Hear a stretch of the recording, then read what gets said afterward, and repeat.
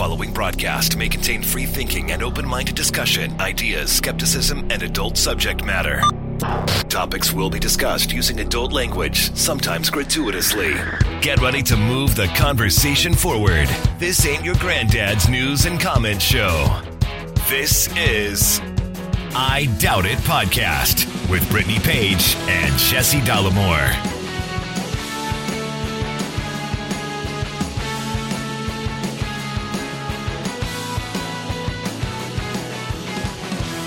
Welcome to the show, everybody. Episode 775 of I Doubt It Podcast. I am your host, Jesse Dollamore, joined today by the lovely, the talented, and the scholarly Brittany Page.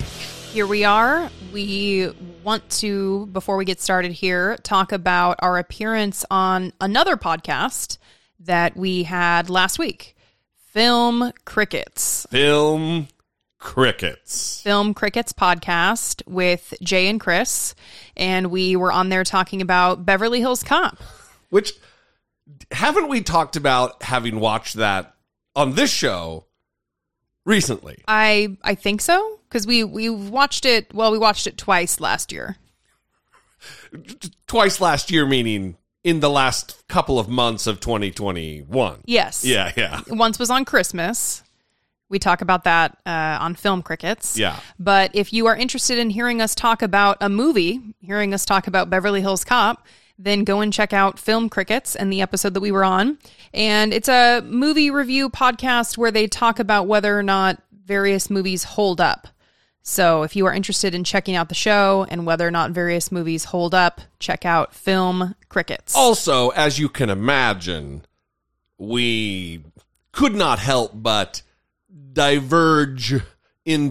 veered into politics here and there. It happens. Just a little bit. Yeah, it happens to the best of us. Well, especially when you're talking about a movie that talks about the disparities in wealth and the different communities and policing and everything else. Yeah. It's not some dopey Johnny Depp movie that's fantasy. Yes. It's, there's real issues to talk about. So. Absolutely. Yeah. It was a good time.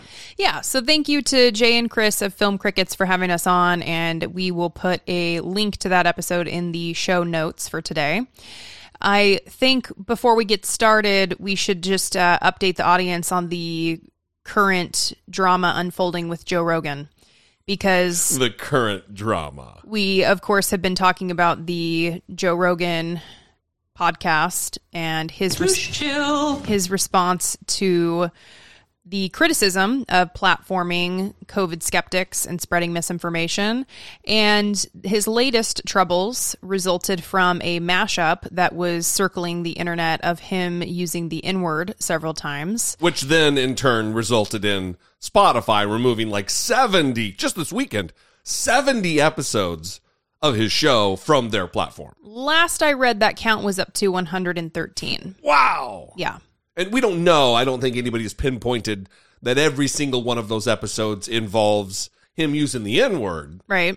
But it's certainly something problematic that they don't want. They want to try to squelch the controversy. Yeah. But they are standing by Joe Rogan, and Joe Rogan issued another apology video related to the N-word controversy. Guys, I just wanted to make a video real quick. Yeah, he also had to address some racist comments that came up as well. A Planet of the Apes joke that he made. Was it a joke? I don't know, a story that he's telling. And another comment that surfaced where he was talking to someone who said that they were the product of, I believe, a black dad and a white mom. And Joe Rogan said something like, "Oh, that's great. You get the body of a black man and the mind of a white person." Yeah, you get the genetics from the body of a black person, but the brain of a white person. Yeah. And then he tries to, I think he realizes it midstream, it seems, and he says, "Oh, no, not that the black people are dumber. It's just different. Right. Their brains are different." Yeah. So we need to say, no, they're not. Yeah. So, I don't know. I don't know how many of these things need to pile up before people realize who and what Joe Rogan is and how he's not someone who's worth listening to. I don't know that that's going to happen anytime soon, given that Spotify is standing by him. Everyone is rallying behind him. Yeah. By everyone, I mean all of the usual suspects that have been defending him. I remember I signed on to Twitter when the N-word thing was breaking, and I'm like, okay, all these people that were defending Joe Rogan with the COVID misinformation, I wonder what this is going to look like now. And it looked like doubling down in their defense. Yeah, Sam Harris even. Yeah. I mean, not Sam Harris, even Sam Harris. Of course, Sam Harris. Yeah. Yeah. He released a 20-minute video on YouTube that I unfortunately listened to. You are a glutton for punishment, man. Yeah. I like to be in the know. Yeah, you do. For some reason. It doesn't even benefit me in any way, but here we are. I'm okay not being in the know about certain things. I just fucking let them happen. It's okay. I'll tell you all about it, okay? I know that is the case. You can hear it from me. Indeed. So I think we have some listener communication. We do. The first thing is going to be about parents' education. All of this is actually kind of related to the same topic, and that is the drive, the push, the motivation, the conspiring of conservatives to ban certain books in the veiled effort to, or how they're saying it is to quote unquote protect the kids.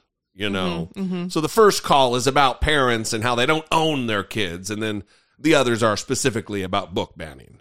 Hey, Jesse and Brittany. This is Josh. Big fan of the show. Listened to you guys for like a long time. I'm calling about last week or this past episode and the thing with like the DeSantis and Texas stuff. And how fucking stupid that shit is. Because this is one of the things that drives me nuts. Is that like parents that like think or have this perception that they own their children. And it's like, there's a reason why it's called, when you're in charge of a kid that you're not the parent of, you're the guardian, meaning you're responsible for the child. You don't own the child, meaning that you have an obligation to educate them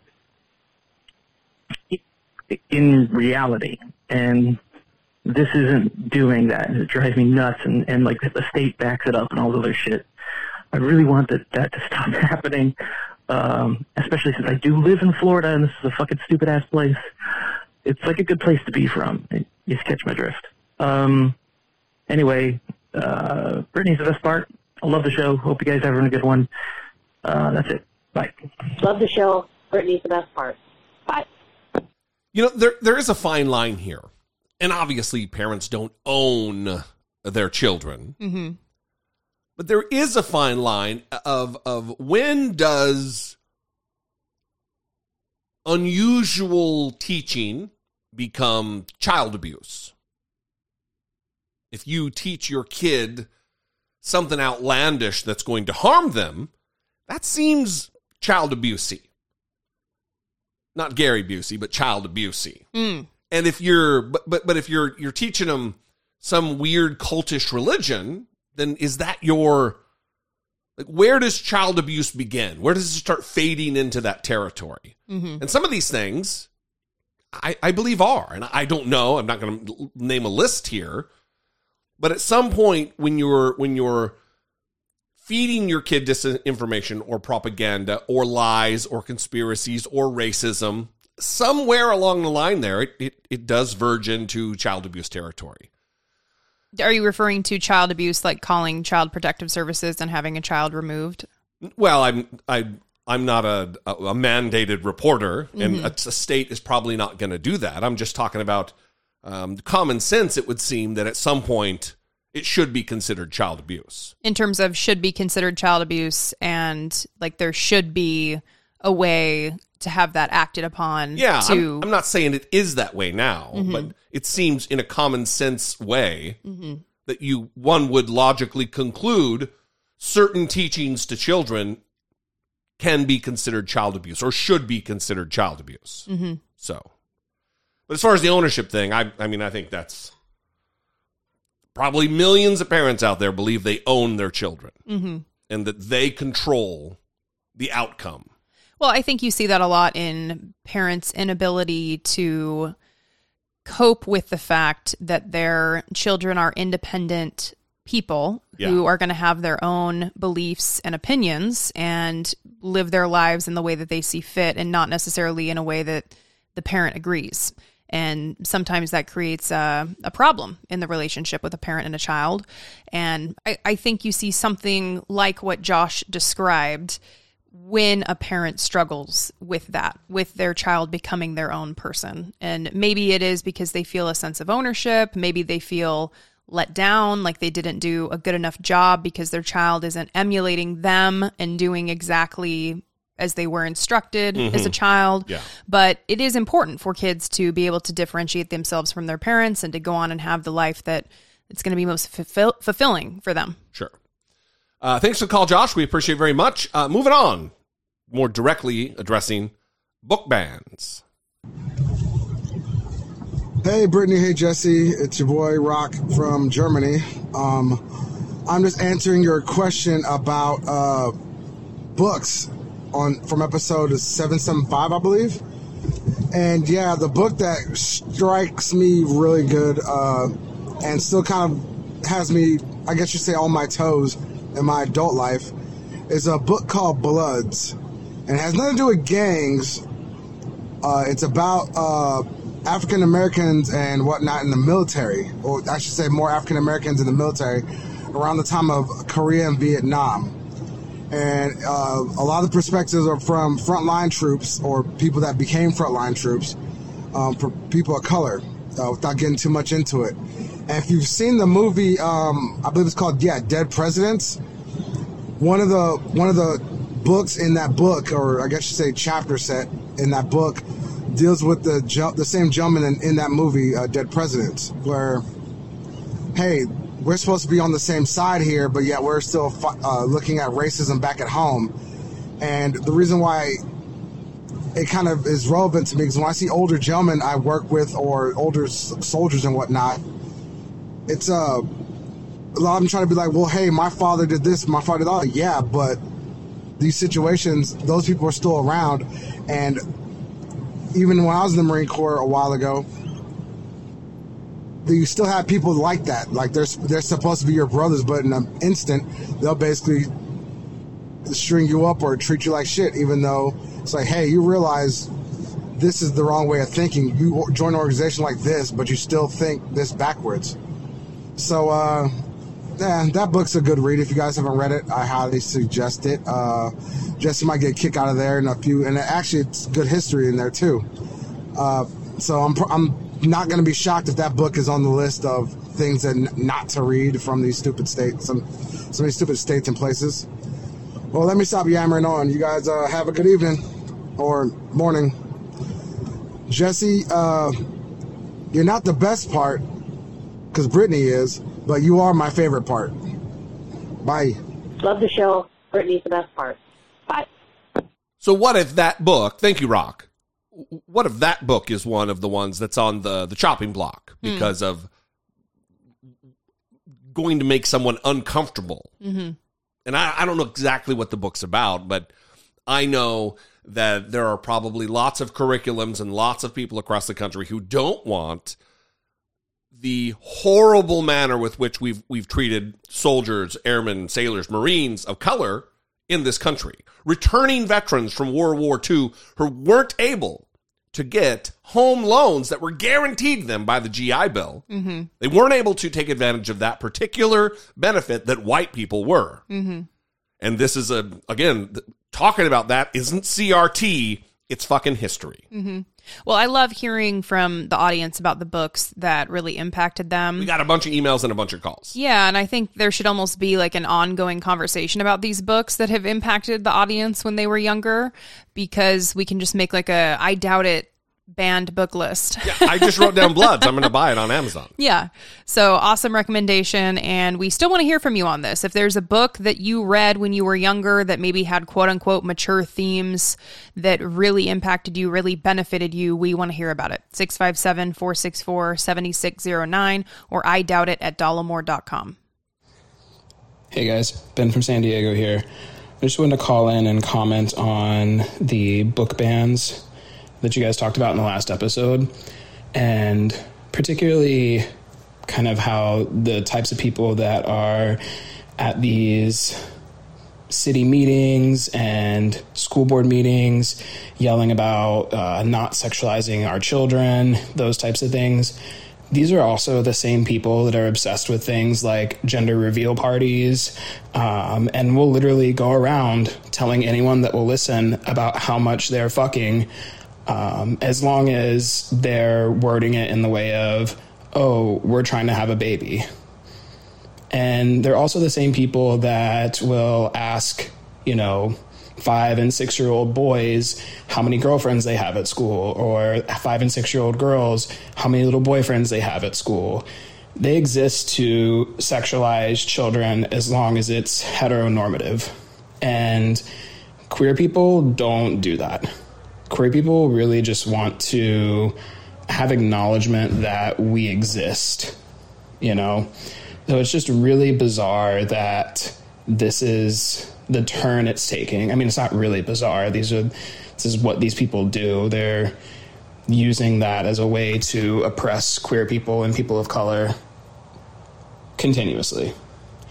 I just thought that was a interesting observation. Love you guys. Bye. That reminded me of, it's like this T-shirt that I saw one time in my feed on some sort of pregnancy announcement, and it was something like 3 pumps daddy, 1 part mommy. Oh, like announcing which is like a surreptitious own of her husband, I guess. I don't know, but I've even seen it like on a onesie.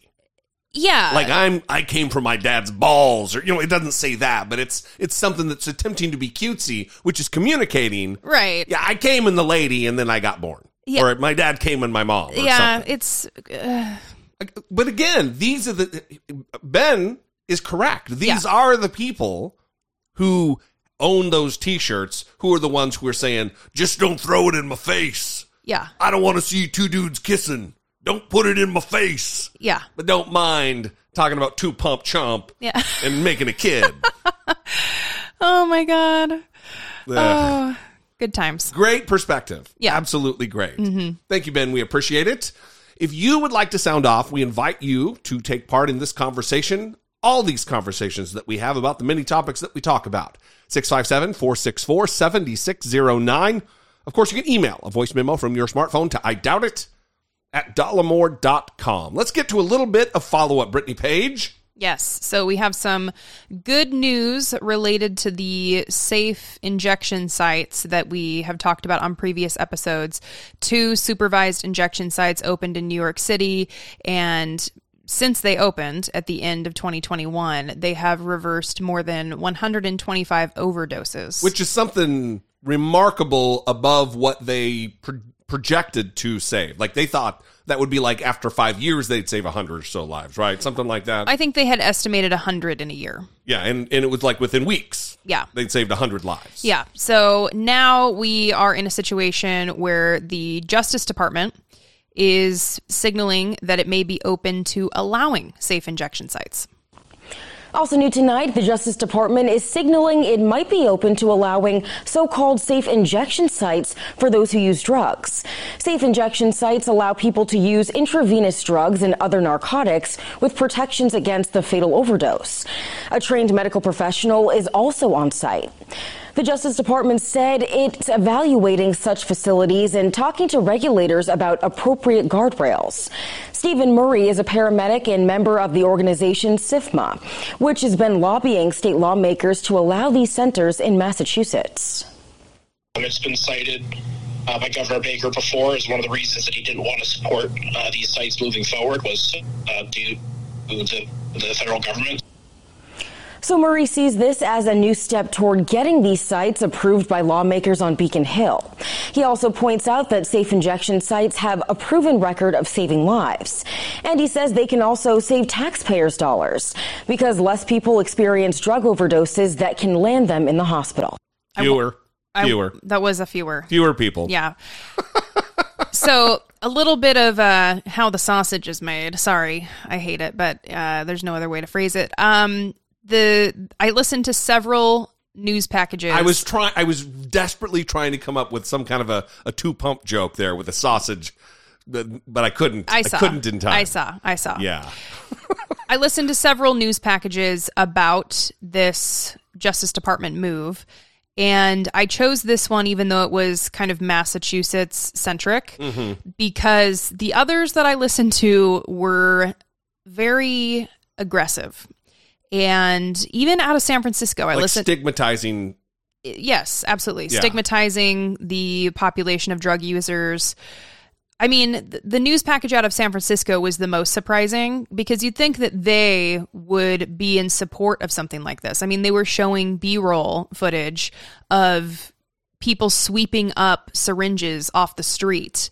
And again, like they brought in Tommy Lahren to do there's hypos everywhere. Yeah, but listen, if that's your concern, right? You don't want needles on the streets, then you should be right here supporting safe injection sites, because that is what it is designed to prevent. Which is the least of the benefit.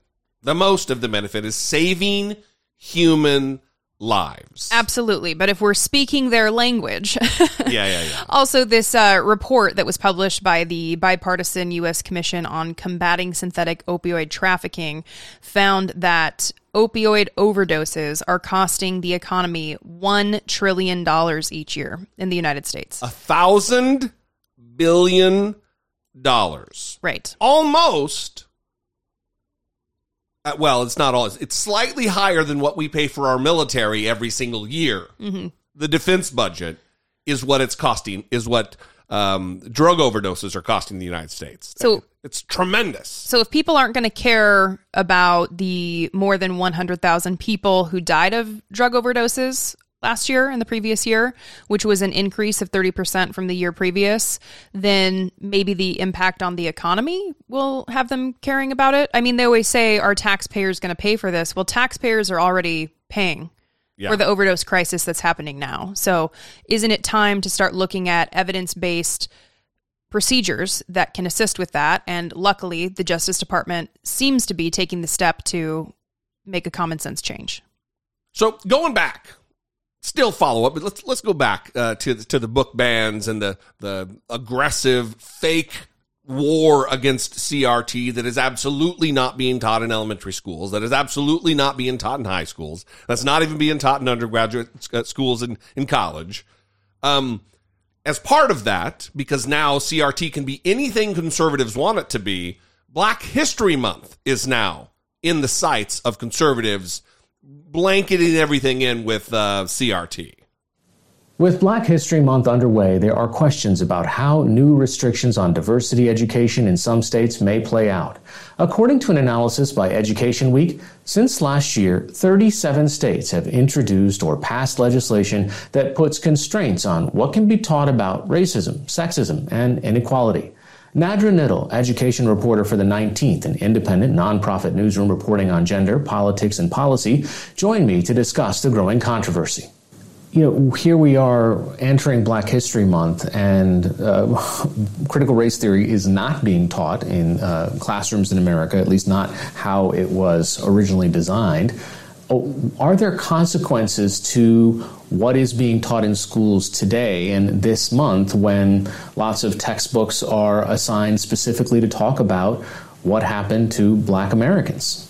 Definitely. And Alabama officials have already gotten complaints from some parents who say that celebrating Black History Month constitutes the teaching of critical race theory. Now, the officials there are not agreeing that it is critical race theory, but just the fact that people now feel comfortable lodging these complaints against a celebration like Black History Month shows the political climate that we're in. Also, there's various children's books about Black History Month or celebrated African Americans that parents have complained about. So books about the March on Washington, for example, about Ruby Bridges, the little girl who desegregated her school.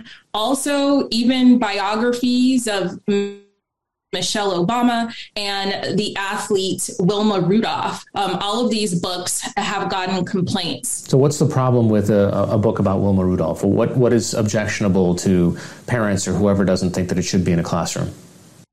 So that complaint came out of Texas, a suburb of Dallas, and the concern was just that the book mentioned the racism that Rudolph endured in Tennessee during the 1940s. So many of these laws say that, any references that could make students feel uncomfortable, especially white students, feel uncomfortable in some way about racism or about the history they're being taught, that parents can complain about that. And that's what we're seeing. Parents saying they're uncomfortable with references to racism.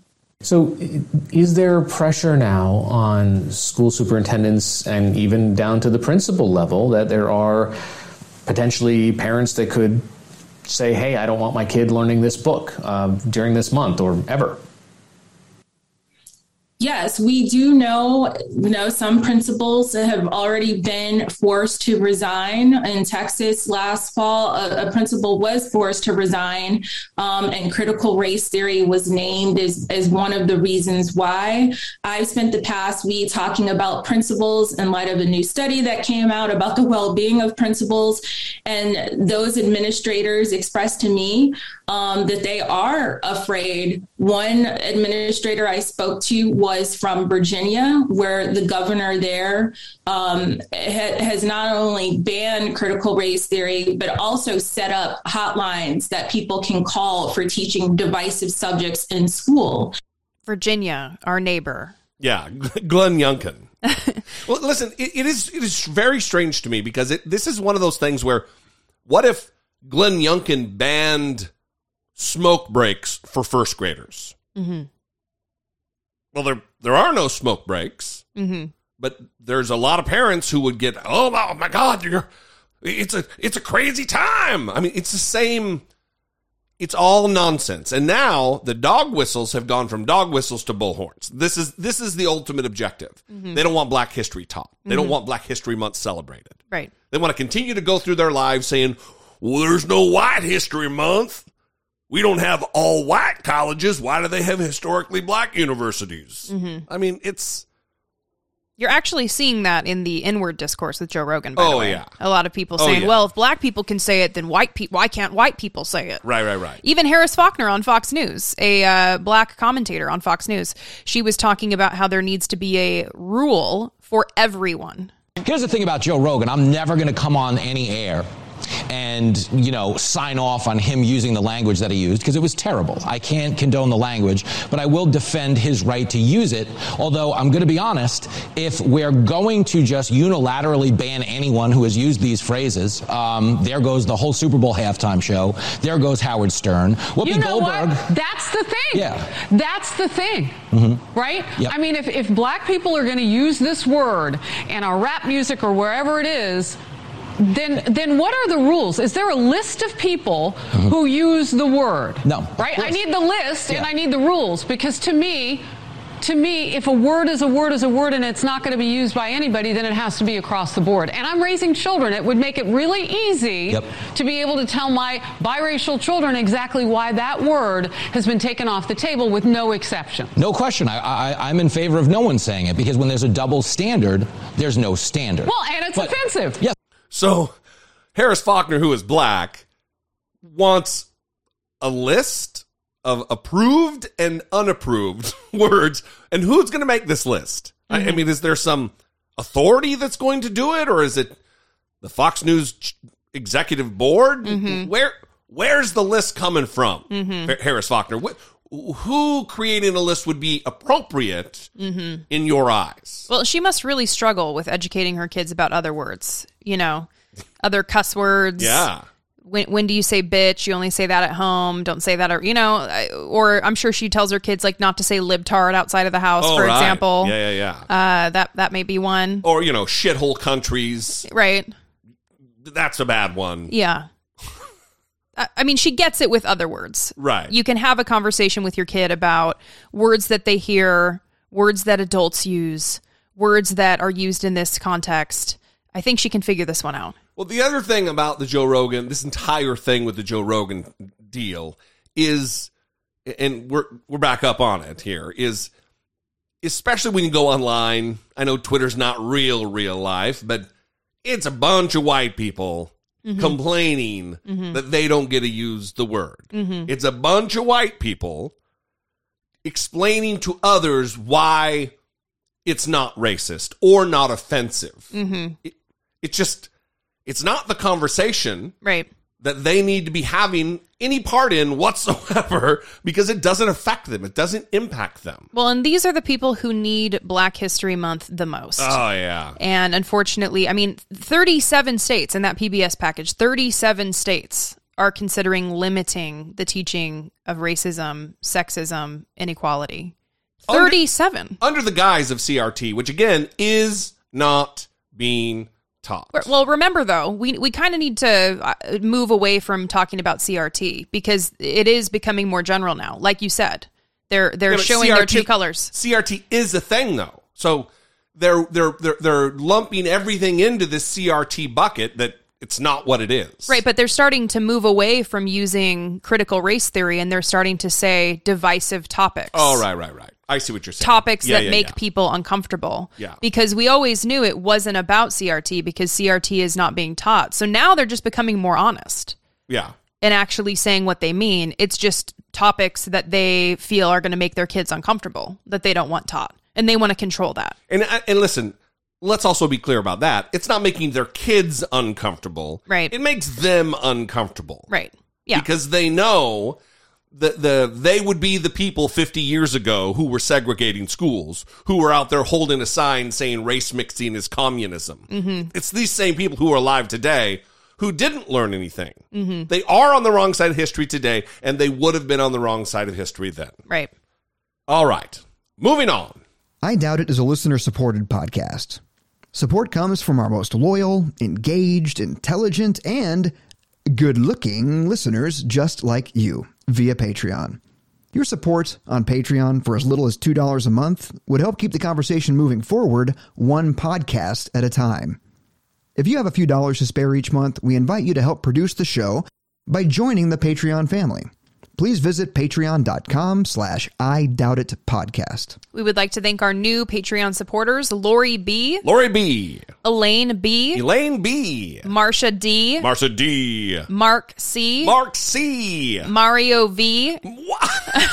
Mario V. Scott R. And David R. Okay, I was going to say you ruined it, Scott R., but no. The D's, the V's, the C's, and the B's, and then the R's. The R's. Yes. So thank you very much to our new Patreon supporters. We appreciate your support and could not do this without you. We would also like to thank our Patreon supporter who increased the pledge, Nicodemus P. Thank you so very much for your support of the show. Nico, who has joined us on several Patreon calls. Yes. And do not forget that we have our Patreon calls on the last Saturday of every month, meaning that it will be Saturday, February 26th this month, and that we now have those at 1 o'clock p.m. Eastern Daylight or Standard Time, whichever it is in the year. Correct. 1 p.m. Eastern Time. So we really appreciate that you guys have been reaching out. If you haven't received your magnets, please keep those coming. If you have not received your magnet in the mail, please let us know and we will look into that or get you a magnet out ASAP. We just sent a bunch out this week. So if you're wondering if you are in that pile, then maybe hang out for a week. And if you don't get anything, let us know. Absolutely. All right. We love you guys. We appreciate all your support. Again, like Brittany said, we could not do this without you. And we love and appreciate you. Moving on.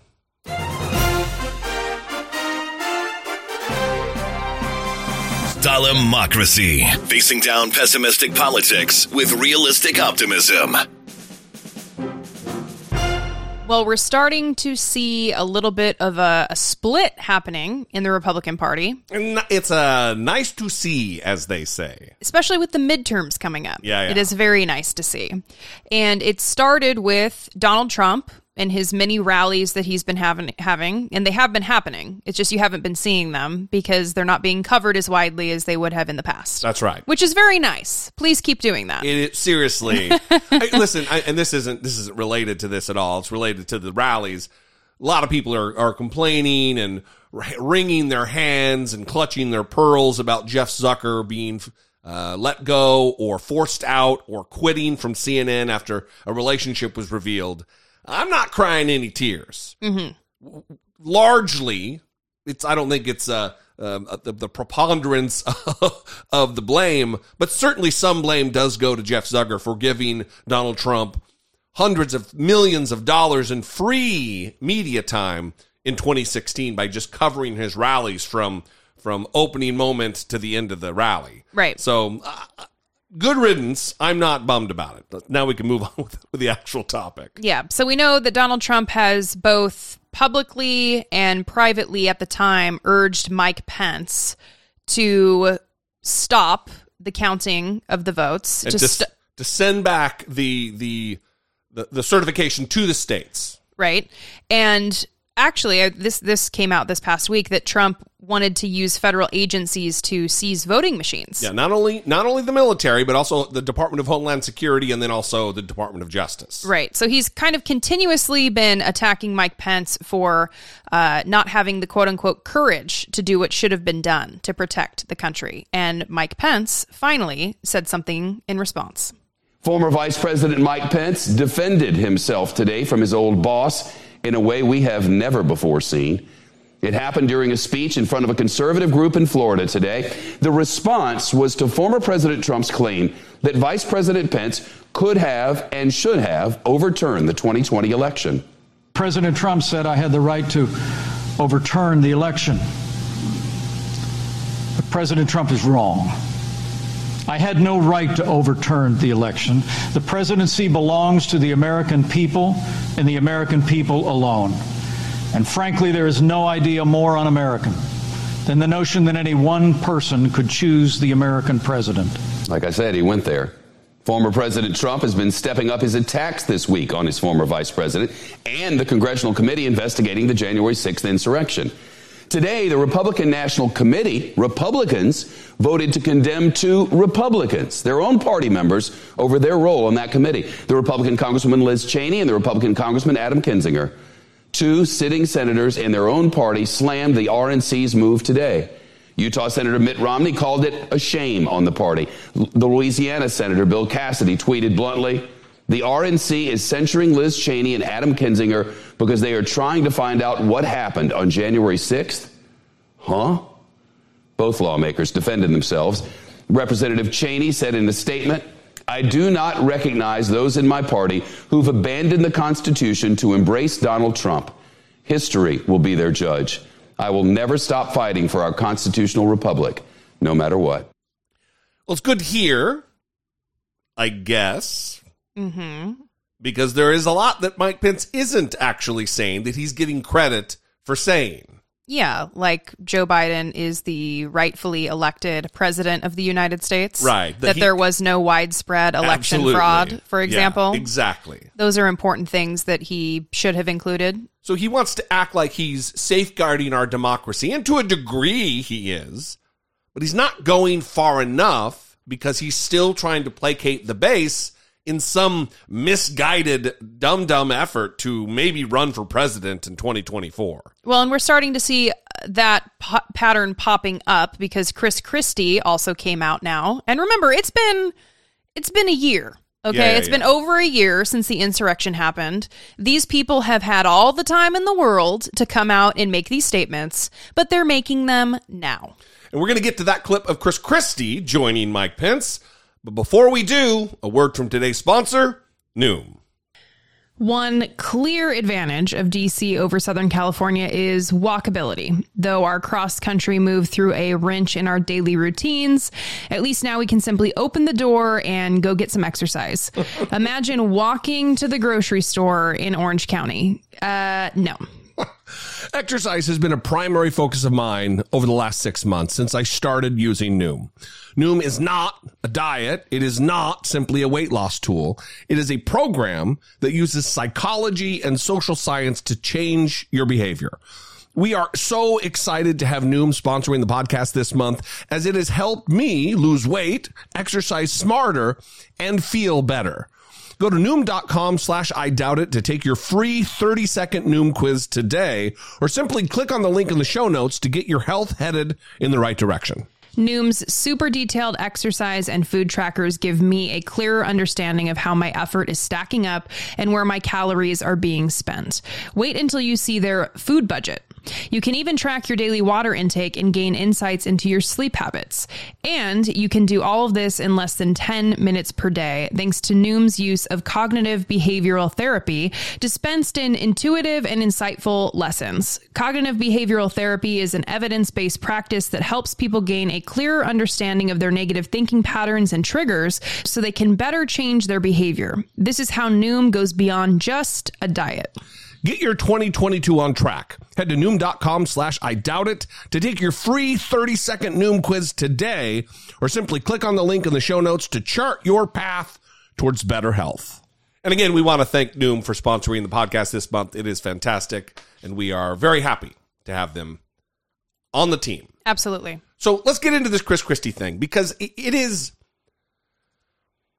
You're going to be hearing about this week a lot, that there's this rift in the Republican Party, that finally people are starting to come out and they are going against the party. Now, see, there's a difference here, that they're not overtly coming out against Donald Trump and his lies and his conspiracies. Now they're coming against the party machinery, and that's really a different thing. Here's Chris Christie joining Mike Pence in rebuking the big lie. I think that the actions the vice president took on January 6th spoke loudly, and I'm glad he's finally put words to it. I don't know why it took him so long, but I'm glad that he did. And let's face it, let's call this what it is. January 6th was a riot that was incited by Donald Trump in an effort to intimidate Mike Pence and the Congress into doing exactly what he said in his own words last week: overturn the election. Now, he's tried to do a cleanup on aisle one here and correcting that stuff, but it's not going to change. He actually told the truth by accident. He wanted the election to be overturned. So that's about as far as you're going to hear anybody go in saying Donald Trump did something bad. That's kid gloving it right there. That's not an outright rebuke. That's stating facts. And that's because Donald Trump has the power, and also most Republicans believe there was widespread election fraud. That's right. So hopefully, we'll see, but hopefully the more leaders that come out, the more party stalwarts, party followers, just random everyday voters, Fox News viewers, Newsmax viewers, OAN viewers, are going to maybe take a little bit of a turn, take a detour on their full buy-in to the conspiracy theories. Right. Well, and you have the criticism for the RNC on two issues. So it's the censure of Cheney and Kinzinger. I struggle with his name, too. I did a video about him today and mispronounced his name several times. Well, it's more my reading problem. And Kinzinger. Yes, Kinzinger. And the other issue is the legitimate political discourse regarding January 6th. And a surprising figure has come forward just a few minutes ago. Yes, to say that that the legitimate political discourse characterization is misguided, and that it was actually a violent insurrection. Use the word insurrection, which is maybe a first for any Republican who's not Liz Cheney and Adam Kinzinger. Is it appropriate for the Republican National Committee to censure two sitting members of Congress and also use the word legitimate political discourse in talking about January 6th? Well, let me give you my view of what happened January the 6th. And we're here. We saw what happened. It was a violent insurrection for the purpose of trying to prevent the peaceful transfer of power after a legitimately certified election from one administration to the next. That's what it was. With regard to the suggestion that the RNC should be in the business of picking and choosing Republicans who ought to be supported, traditionally the view of the National Party committees is that we support all members of our party, regardless of their positions on some issues. Do you have confidence in her, Ronna McDaniel, as chairwoman of the committee? I do, but the issue is whether or not the RNC should be sort of singling out members of our party who may have different views from the majority. That's not the job of the RNC. Bunch of stuff there. Mm-hmm. Do you have confidence in Ronna Romney McDaniel, who Pause. has dropped the Romney, by the way? Lengthy pause. I do, but Yeah. Mm-hmm. the pause speaks very loudly, and so does the pause and then but. Yeah. Because listen, Mitch McConnell doesn't just pop off, doesn't just talk extemporaneously off the top of his head. Oh, absolutely not. Mitch McConnell, everything he says is calculated and filtered through someone, a press person, Mm-hmm. his press secretary or his communications director. Someone is formulating and thinking about long term how these things are going to be perceived. Right. So for him, one, to say that it's a violent insurrection for the purpose of reversing the election and the peaceful transfer of power is a big deal. Now, what you didn't hear him say is implicate Donald Trump in that. Mm-hmm. That gives him some room here. Mm-hmm.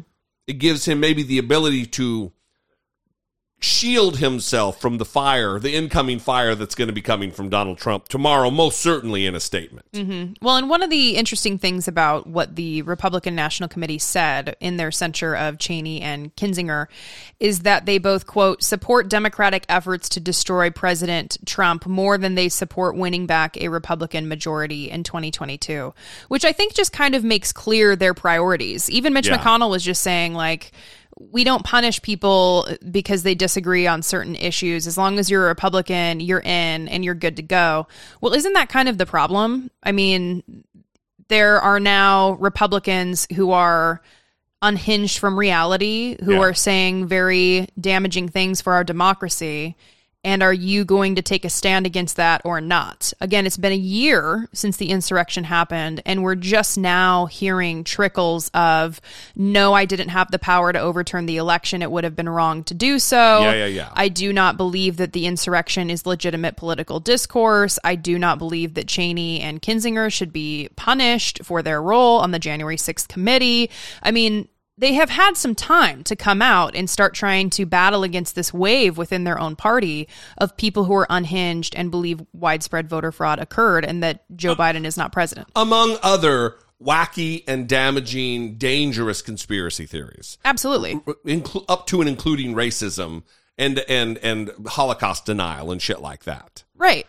So what I'm waiting to see is, because when Mitch McConnell gave this statement, he was surrounded by Roy Blunt, and I think Susan Collins may have been there. There were some leadership around him. Mm-hmm. What this does is it signals to other Republicans in the Senate, maybe even in the House, that it's okay to speak your mind. It's okay to say publicly that this was a violent insurrection, an attempted overthrow of the United States government, an attempted overturning of a free, of a fair, of a settled American election.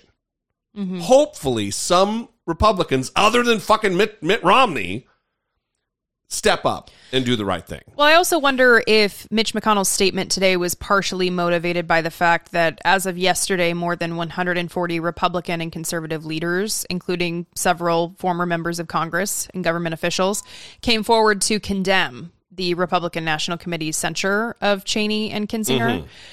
Mm-hmm. Kinzinger. So I'm wondering if he is starting to see that within the party there is an appetite for coming out and stating plainly that the Republican National Committee is making the wrong moves here.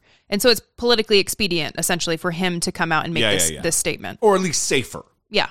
And we'll see. Listen, Adam Kinzinger was on with John Berman on CNN yesterday and flatly said, now, it's not surprising because although he voted with Donald Trump over the course of Trump's presidency 90.2% of the time with Donald Trump, it wasn't like he was always an opponent. He said that he was the worst president the U.S. has ever had. I'm going to tell my kid Donald Trump was the worst president in the history of the United States of America, and that he's a cheat, and that he's a liar, and that he's a charlatan. These are all words he said. Yet, he didn't recognize it when all of us recognized it in 2015 and 2016 during the campaign. Apparently, he was asleep at the wheel then and didn't notice that Donald Trump was all of these things then, too. That everyone else seemingly is able to recognize. Yes. What took him so long? Well, he didn't even vote for the first impeachment. So you know what? Kindly, maybe, welcome to reality, Adam Kinzinger. Yes. But maybe just shut the fuck up a little bit. Well, you also have to wonder what is motivating that. What's the motivation there? Well, see, that's what I don't understand. It doesn't seem to be pure intentions. Well, I don't know. Maybe it's because they just thought that Donald Trump, he's a dumb fuck, but we're getting some things done. Maybe they truly didn't believe he was capable of something like January 6th. When everyone else, Timothy Snyder from Yale wrote that book on tyranny, the pamphlet. You should read it. Academics, political analysts, commentators, podcasters like us, we all recognized it. What was deficient in the brain of a Liz Cheney and Adam Kinzinger that only now, after the insurrection, they notice? Yeah. We'd love to know what you think about these and any other topics that are on your mind. 657-464-7609. Of course, you can email a voice memo from your smartphone to idoubt@dollemore.com. We sure do love you guys. We appreciate you. All your support is a beautiful thing. We every time we come in to record, I look at I write down on a piece of paper where we are. 775 episodes. Next month, it'll be 8 years. Wow. That we've been doing the show. We need to plan some sort of anniversary show. We need to. Seriously. 8 years. They talk about pod fade. That around episode 7 or 14, like this vast majority of podcasts just go away because the people lose the motivation for it. And that likely would have happened to us if we didn't find an audience early, and it likely would have happened to us if we didn't have the passionate, intelligent, and solid audience that we have. Every member of the audience. So great. So absolutely. We appreciate you guys very much. We'll see you next time. Until then, for Brittany Page, I'm Jesse Dollemore, and this has been I Doubt.